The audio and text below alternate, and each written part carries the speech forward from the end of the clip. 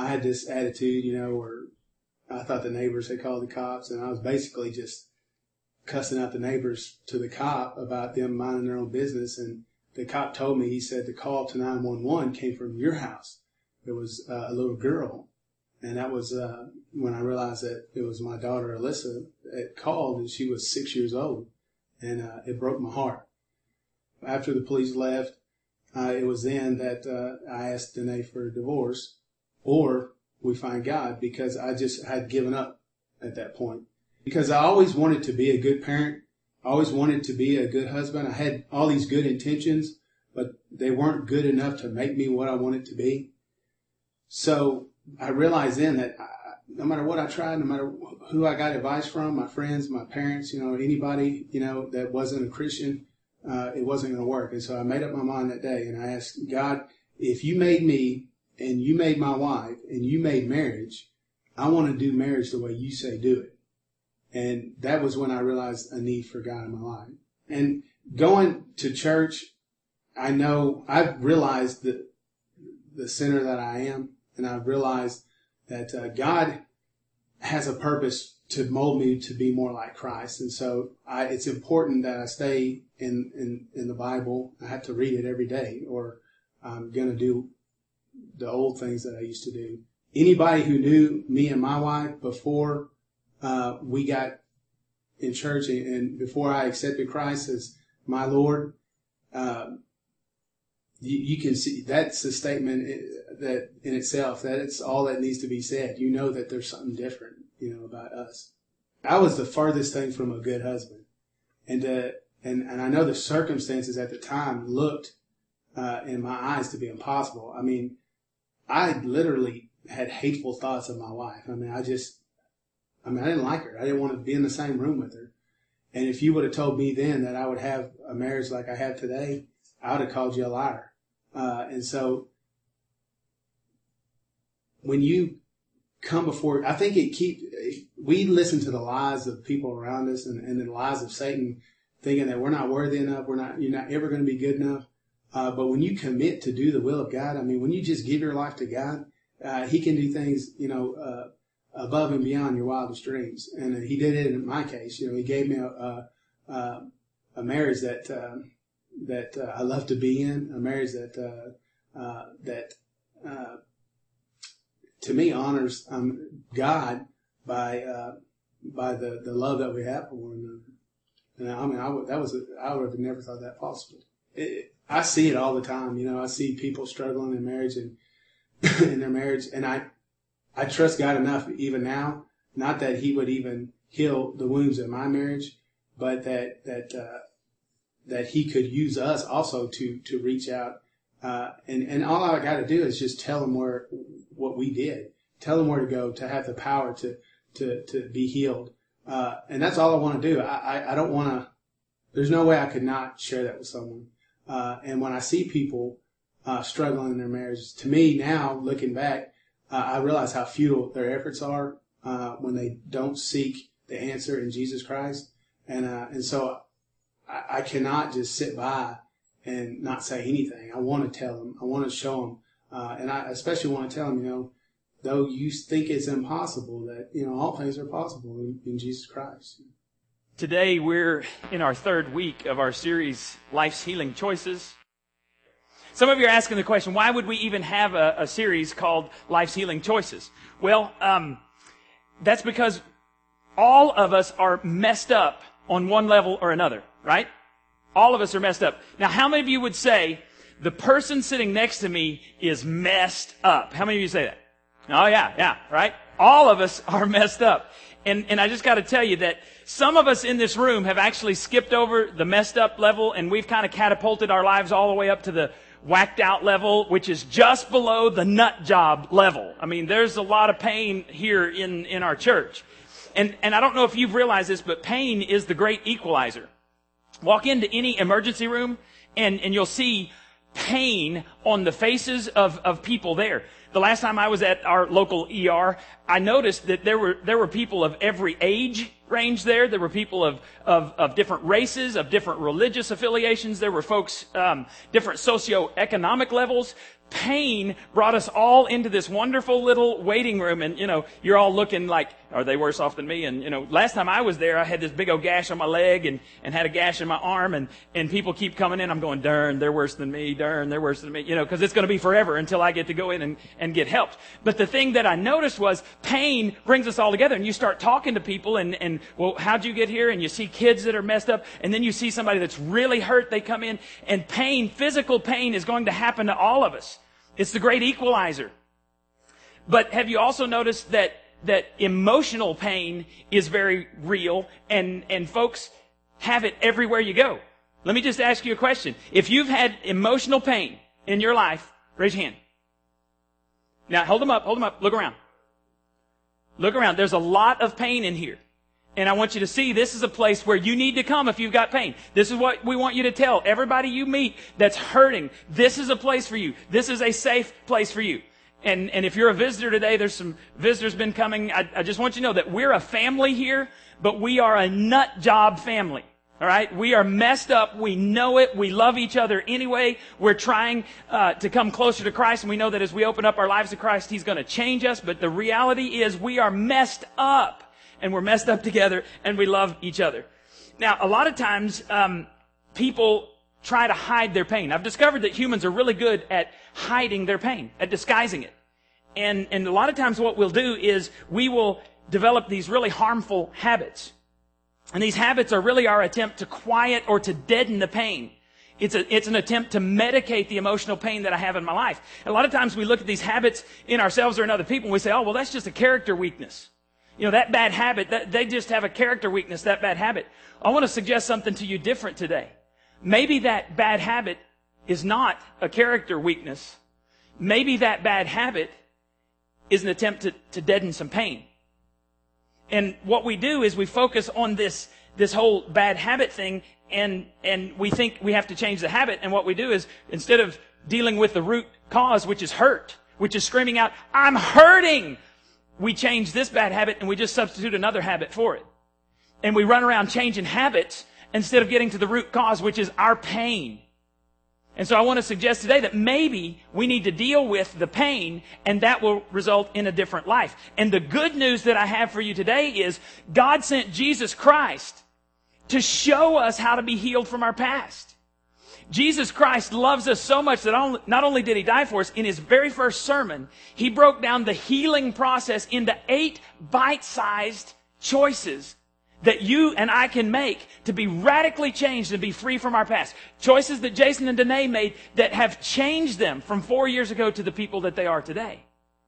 And so 3 weeks ago, we said the very first choice that you've got to make is you've got to realize, you've got to admit that you aren't God. I'm not God. You're not God. We are messed up people. That means we can't be God because God's not messed up. That's choice 1. Choice 2 is I've got to earnestly believe that God exists. So choice 1 is I'm messed up. Choice 2 is, yes, I'm messed up, but I'm loved. And there is one who has enough power to change me. That's my higher power. And my higher power has a name. His name is Jesus Christ. That's good news. But if you stop at choice 1 and choice 2, you will never be healed from your past. The first 2 choices are all about head knowledge. Acknowledging something that's real, but it's all about head knowledge. Head knowledge never healed anyone from their past. Satan even believes he's not God and that God is all powerful, and look where it got him. So head knowledge is not enough. If you are going to be changed from your past, if you're going to get healed from your past, this third choice is critical. And really, the next 5 weeks build on whether or not you make this choice. And here it is. I consciously choose to commit all my life and will to Christ's care and control. Now, we're in the third beatitude. This is a series of blessings. Jesus said, happy are, fulfilled are people who do these things. All right, so this is in Matthew chapter 5, and so we're at verse 5, and here's what He says. Blessed are the meek, for they will inherit the earth. Okay, I want you to read that with me. It's real short. We're going to read it twice. I'm trying to make sure you get this in your head. Ready? Here we go. Blessed are the meek, for they will inherit the earth. One more. Blessed are the meek, for they will inherit the earth. Now, we read that, and you hear that, and you go, yeah, what's the big deal? Well, you got to understand Jesus' audience of that day. Jesus goes up and sits down on a mountain, and he starts to preach. And there's large crowds there, and the people who are in the crowd are these spiritually prideful people. Very proud of their heritage. These are the Jews. They know the Old Testament. Most of the men can quote good portions, if not every bit of the Old Testament. They knew the law. They knew all of the prophets. They knew this stuff. And they knew that in the Old Testament, whenever God showed up and empowered His people, they wiped everyone off of their land, and they became these proud rulers. And so when they're looking for a Messiah, they're looking for a Messiah who's going to come and kick the rears of the evil Romans. That's who they're looking for. And Jesus says, no, I'm bringing a spiritual revolution. They're looking for a physical revolution. Jesus said, I'm bringing a spiritual revolution. And He says, happy are the meek, blessed are the meek. You can have a full life if you're meek. And they're like, we don't want meekness. We want power. We want machismo. We don't want this meek Jesus Messiah. We want Braveheart. We want Jesus to paint His face blue and yell, freedom! And everybody will rally around Him, because the Jews know that you don't conquer land by being meek. You conquer land by standing up, beating your chest, going out against Goliath, the giant, the Philistines, whipping their tails. That's how you do it. And Jesus said, that's not the battle I'm coming to fight. Braveheart's great, love the movie. But Jesus says, I'm meek. So we're going to try to understand what it means to be meek. Blessed are the meek. Now you got to understand, Jesus is always teaching to large crowds. And the way that they would do this, in this particular instance, He's up on this mountain and there's a valley, and a lot of people can hear Jesus. But if you got thousands of people, they didn't have sound amplification like we do today. And so Jesus would teach, and He would stop, and somebody about halfway back in the crowd, 100 yards back or something, they would turn and they would tell the other people what He said, and then it would just go on till all of the crowd gets it. Or at least hears what was said. But I think a lot of times they don't get it, they don't understand it. Now, I don't know if any of you are Monty Python fans. There's some funny stuff about Monty Python. There's some not so funny stuff. But in The Life of Brian, they kind of have a scene where Jesus is teaching, and they've got these people in the crowd, and they're yelling it out, and they didn't quite get it, because Jesus' teaching is going, and Jesus says, blessed are the peacemakers, which is another one of these things in Matthew chapter 5. And one guy goes, what's so special about cheese makers? It's not to be taken literally. It refers to any manufacturer of dairy products. Okay, just making sure you got it. All right. They didn't get it back then. Monty Python doesn't get it. But I think a lot of people in 2009 don't get it. Blessed are the meek. Or maybe we do get it and we just don't like it. We don't like this meek attitude because it kind of sounds weak. It rhymes with weak, and we think that that's what it means. It feels kind of mousy. Guys, when you were growing up and you were playing sports, did your coach ever yell at you and say, get in there and I want you to be gentle as a dove? I want you to go after that quarterback and I want you to nurture him. Did you ever hear that one? Me either. It was switch gears and you need to be a machine. You know what that's like. But if you're a follower of Christ, He says that meekness isn't optional. So let's figure out what this meek word means, and maybe we'll understand it better and we can apply it. The original term in the Greek language is praeus, which has different level of meanings. Now, if you have a translation of the Bible, almost all English translations of the Bible translate this word as humble or gentle. And that's the surface level meaning. But the cool thing about Greek, and I think it's one of the reasons that the New Testament, God had it recorded, the original language, the original manuscripts were in Greek, was because there was always a word picture associated with it. Same thing with Hebrew and Aramaic for the Old Testament. New Testament was in Greek. And you would say these words to the Greeks, they would always have something in mind. Now, what they would have in mind was a deeper meaning, and that's where I want us to go today. In the Greek, the word was used to describe a huge animal that had been tamed. Wild spirit was broken by a trainer. Now, why in the world would you want to break the spirit of some wild animal? So that it becomes useful. Ding, ding, ding, ding, ding. You and I have got to be broken by our heavenly trainer before we're useful in the kingdom of God. Now, I got some questions. Do you know people who have potential to do great things for God, but they never reach that potential? It's because they're not broken. Do you know people who used to be useful in the kingdom of God, but they're no longer useful in the kingdom of God? It's because they're not broken. God's rules are, you gotta be broken, you gotta be tamed. This big, powerful stallion has got to be tamed, because when it's out of control, it's gonna hurt people, it's gonna mess people up. You look at our lives, that's so many people in our society. They're out of control, they're not broken, they're hurting themselves, but even worse, they're destroying people around them because of their selfish choices. And God says, not in my kingdom.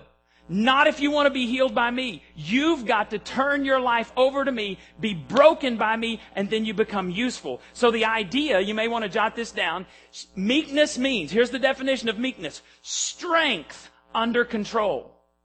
Big old stallion that can run wild, that can jump fences, that pulls plows through dirt and breaks it up so that you can plant. That big old stallion is stronger than the person who's back there guiding him, but once he's been broken, he's useful. And God says, Jesus says, blessed, happy, satisfied are you when you're broken, when your strength has come under His control, because then you're useful in His kingdom. And really, this whole spirit of meekness is actually the Spirit of Jesus Christ residing in you. Look at 1 Peter 2:21 through 23. Jesus, who suffered for you, is your example. Follow in His steps. He never sinned and He never deceived anyone. He did not retaliate when He was insulted. When He suffered, He did not threaten to get even. He left His case in the hands of God, who always judges fairly.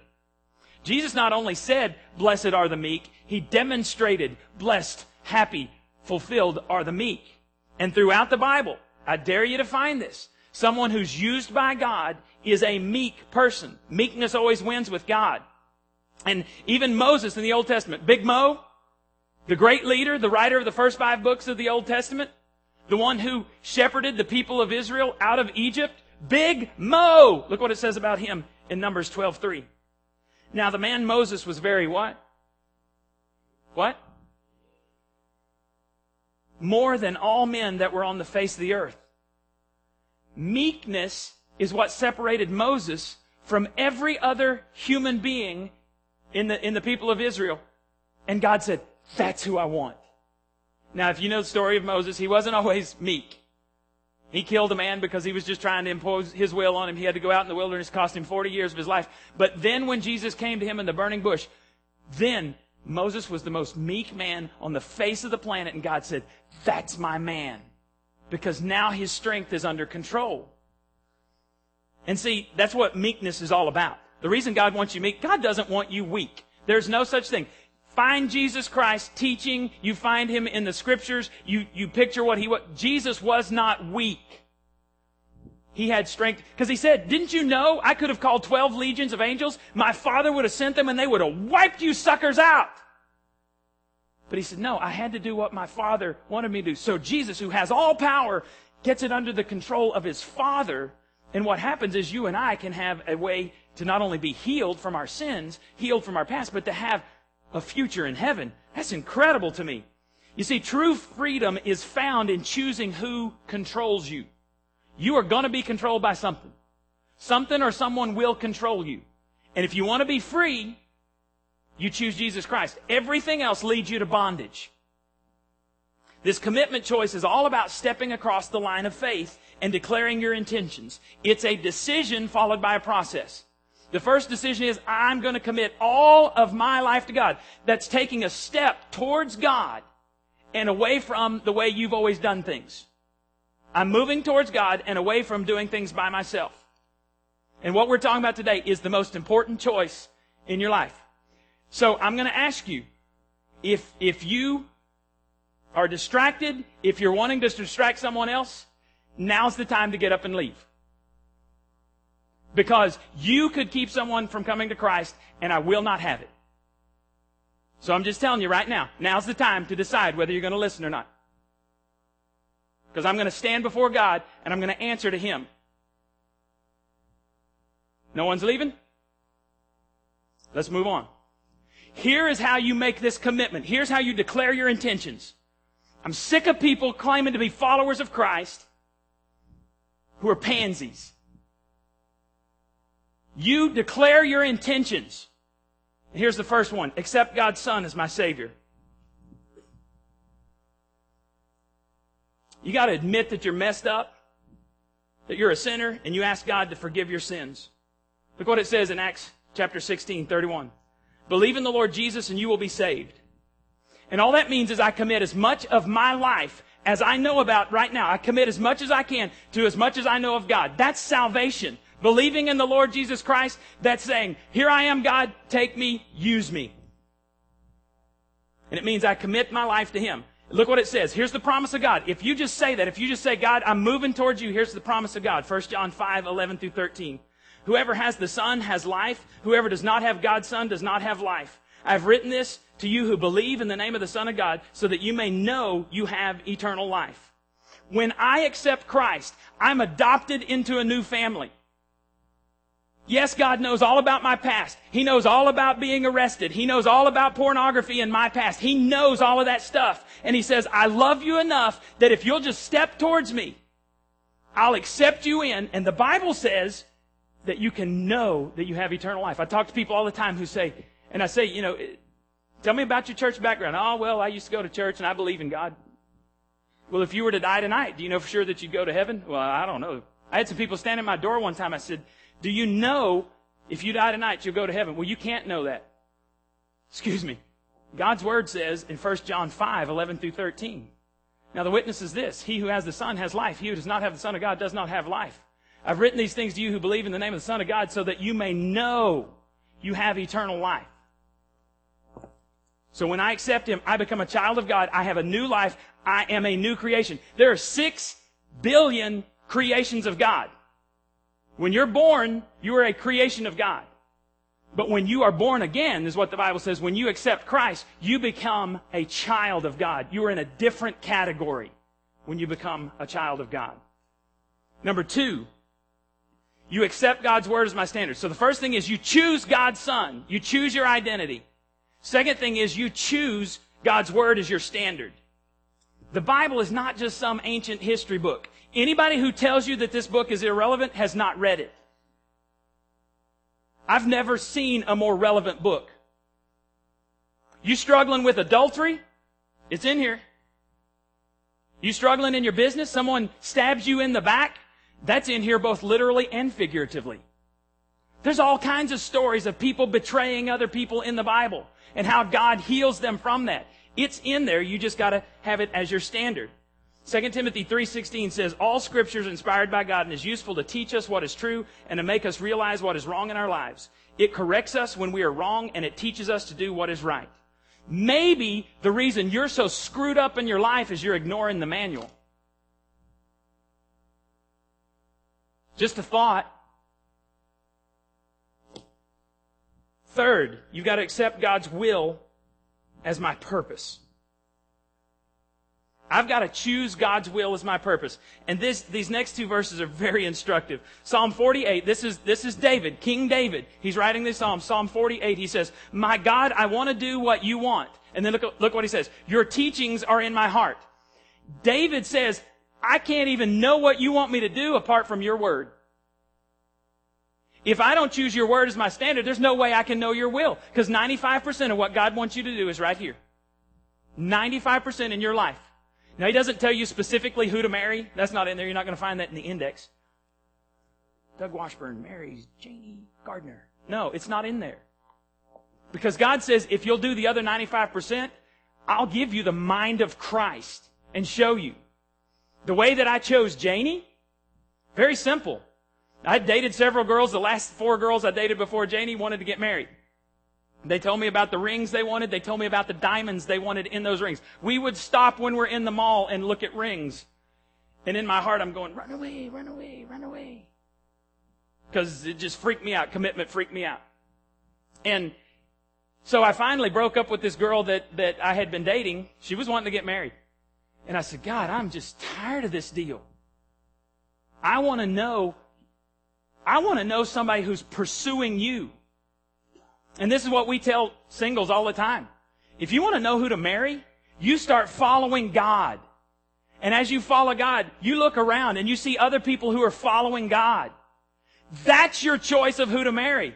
Don't get some loser out there on the side of the road. What kind of marriage do you expect? Now, by the way, we love losers. We want you to come. I just don't want you to marry my daughter until you get right with Christ. Does that make sense? Because I've got to see you at Thanksgiving. I've got to see you at Christmas. You need to be a Christ follower so I don't kill you if you mess with my daughter. I mean, come on, this just makes sense. And you can't know God's will unless you are in God's Word. Look at the next verse. 143, Psalm 143:10. Teach me to do your will, for you are my God. May your gracious Spirit lead me forward on a firm footing. If your life seems like you're not on firm footing, I don't know how many of you have climbed mountains and different stuff like that, but we've done that. We went out to Wolf Creek Lake several weeks ago, actually several months ago, and there's a waterfall out there, and we're climbing around, and you got to be careful out there because some of it's very slippery. And so we would get our feet in the right place, and then, we would help each other along. You want to have firm footing when you're going along that path because you could fall off. Nobody's going to find you out there. EMS is going to take a long time because they're going to have to come out, park at that the dam of Wolf Creek Lake, and then they're going to have to wander down through there and find, you're going to die by the time they get there. So you want to be on firm footing. If your life is not on firm footing today, it's because you're not following God. You are living your life for you. And I can tell you, in the Christian life, there's highs and there's valleys. There's ups and there's downs. But even when we were struggling to even know whether this church was going to survive, struggling because they couldn't pay us, we were struggling. We still knew we were on solid ground because I'd always said, God, you're the source of my income, not any church. And then that was severely tested because this church couldn't pay us. And God provided. And so even though we were wondering where it was going to come from, always someone provided. And so we can look back and we say, God was carrying us on firm footing, even though we were in the valley. We thought of the shadow of death, as it says in Psalm 23. If you'll quit living your life for you, God will give you a firm footing. So I challenge you to pray this. God, I don't even understand who you are. I don't understand everything, but I'm willing to put it all on the line to try something different because my way isn't working. Number 4, you got another choice to make. Choose to accept God's power as my strength. You no longer have to rely on your strength. Philippians 4:13, I can do everything God asked me to with the help of Christ who gives me the strength and the power. Now, choosing this path we're talking about today determines the folks who get healed and the folks who stay stuck in their sorry lifestyles. Choosing this path today determines those people who grow to be more like Christ and those people who are irrelevant Christians 50 years from now. And you have to choose to commit, but you choose to recommit every day. Show that first picture there, Ashley. Who's that? Don't know. He's got hair. Caleb, yeah. 18 years ago, I stood at First Baptist Colleyville. My brother was doing the wedding. I almost said funeral. No way. Freudian slip. I was standing there looking in Janie's eyes, and my brother is a pastor, and he was conducting the ceremony. And we came to this part in the ceremony where he said, Doug, do you promise to spend the rest of your life loving Janie and only Janie? Can you imagine if I kind of hesitated? Time out. Need to consult with my boys over here. What do you guys think? And just imagine if they go, dude, offer her 360 days a year. See if she'll take 360. So I come back, okay. How about 360 days out of the year? I'm gonna be yours and only yours. 360 days. What do you think she's gonna say? Those other 5 days, man, I am partying. I'm going to Cabo San Lucas. I'm gonna go on a cruise without you. What do you think she's gonna say? Get lost. She's gonna kick me in the face and in the rear as she walks out. Well, what if I say, okay, that's just too restrictive. All of the year, 365 days. How about this? How about I give you the weekends? How about I give you Sundays? 1 day a week. Janie, that's yours. And if you say yes, I'm going to slide this ring on your finger. 1 day a year, 1 day a week, 52 weeks, 52 Sundays, I'll give those to you. Or wait, more specifically, how about I give you 1 hour every Sunday, Janie? I do. You think she's going to say that? She's going to walk out, and actually her mama would have beat me up.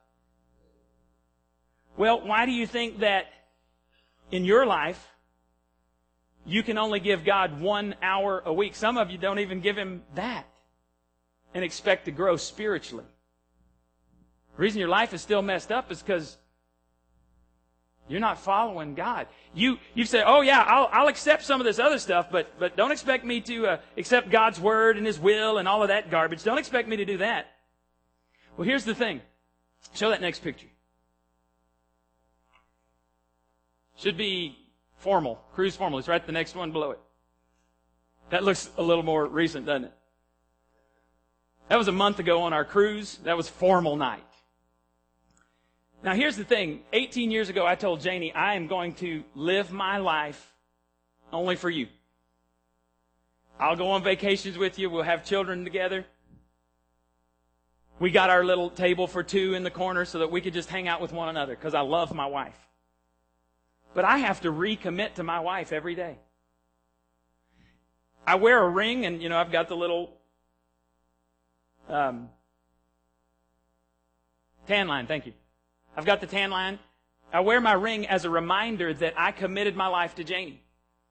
But the reason a lot of marriages end is because one or both people quit committing to each other. And so every day for 18 years, I've said to my wife, I choose you. After, I think, our 5th anniversary, I got her one of those little precious moments things, and it's pointing at the ring, and the dude says, I still do. You see, I've got to commit to her over and over and over again. Yes, May 25th, 1991, I said I do. You saw the picture. But here I am 18 years later. The reason we love each other, we like each other, we like doing stuff together, is we recommit to each other every day. And if you're going to be changed from your past, yes, you do a one-time commitment to Christ. When you give your life to Christ, He adopts you. But you've got to commit to His Word as your standard. His will is your purpose. You've got to do that on a daily basis, or you're not going to make it. Now, how many of you were in scouting? Let me see your hands. Anybody in scouting? I tried it, and before they could kick me out, I quit because I was horrible. I was just a problem child, and couldn't. I needed to be beaten. So I didn't make it. But in my career as a youth minister, I was able to speak at several Eagle Scout ceremonies. Show that picture of the Eagle Scout, Ashley. And check out, that is some impressive sash, isn't it? Do you know how many merit badges you have to get to become an Eagle Scout? At least 21. Homeboy there has got 3 rows of 21. I counted the rows. 21 rows of 3. That's what I mean. 3 rows of 21. I guess same thing. Merit badges. And that's impressive. And I'm not making fun of it. I'm impressed by this because you have to do all these things. You have to do merit badges for, among other things, first aid, citizenship, personal fitness, emergency preparedness, or life-saving, camping and family life, just to mention a few. He's got more than 21, doesn't he? And you have this ceremony, and you come to celebrate the accomplishments of this young man who had to do all kinds of stuff. He has to show leadership ability. He has to have a service project that will benefit other people. And man, it is an incredible accomplishment to become an Eagle Scout. And we would celebrate that. But see, I think part of the problem, the reason we're stuck and we're not healed, is because we kind of treat Christianity, Jesus Christ, like He's a merit badge. And I have all these badges in my life. I've got the worker badge, my job, and I've got possessions, and I've got the friend, and I've got the tree hugger badge because I'm eco-friendly, and I'm green at my house, and I recycle, and I've got this badge, and I've got this badge. And Jesus is one badge among many. He's no more significant or no less significant than any of the other badges that you're wearing. And so you're never going to get the power from Him because He says, you've not committed all of your life to me. And we choke on this all thing. I don't understand this all thing. This third choice is all about, I give everything I have of my life to God. And then because I do that, God gives me a deeper life. And see, it doesn't mean that all my other badges go away. It just means they're not as prominent. Because I still have this dad badge. I've got 2 of my children in here. I still have a dad badge, but I'm trying to be a dad in light of who Jesus Christ is. And of course, I mess up. And Jesus Christ says to go admit it. So I go admit it. How humbling is that to walk into your 9-year-old's room and say, I messed up. Will you forgive me? And she jumps up and wraps me around the neck. She says, oh, of course I'll forgive you, Daddy. So I try to be a dad based on my relationship with Jesus Christ. He's all. And then all my other badges, it's more like the Bible says we're clothed in Christ. We have the mind of Christ. That comes from the inside. And see, I have other badges. I've got the friendship badge, but I don't hide my relationship with Jesus Christ from my friends because it's who I am. He is all. I have possessions that I've gathered. I've got a car and things and toys, but I don't try to hoard those things so that I can show that I have more than somebody else. I want to share those things. Jesus is not a bonus. He is God. So it's not about me having more badges so that I can prove to myself that I'm worthy. It's about turning all of myself over to Jesus Christ. I commit all of my life and my will to Christ's care and control. That's the final part. So let me just ask you some questions real quickly. 3 questions. Here they are. Put those up on the screen. First one. Do you believe Jesus Christ died on the cross for you and proved He was God's Son by coming back to life? That's just a yes or no deal. It's not a maybe. Yes or no. Get on one side of the fence or the other. Second question. Do you accept God's free forgiveness for your sins? You got to admit you're a sinner first, and then you say, God offers free. I accept it. I want that. Question 3. Are you ready for Christ to be the leader of your life? If you answered yes to those 3 questions, it's time to step across the line and declare your intentions. So bow your heads for me for just a second. Some of you have never given your life to Christ. You don't even know what I'm talking about. You've never been forgiven for your sins. So here's how you do that. We make it real simple here because I believe Jesus Christ made it real simple. You say, God, I'm a sinner. I've messed up.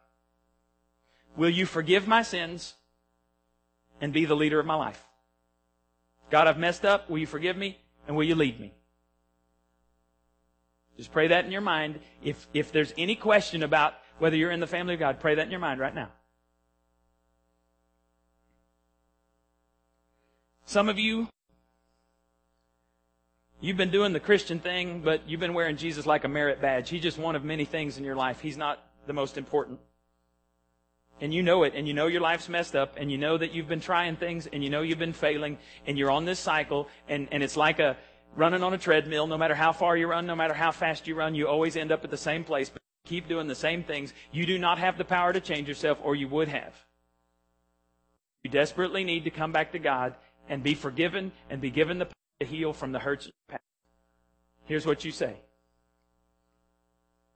God, I'm tired of hurting, and I want you to change me. Don't change the people in my life, God, change me.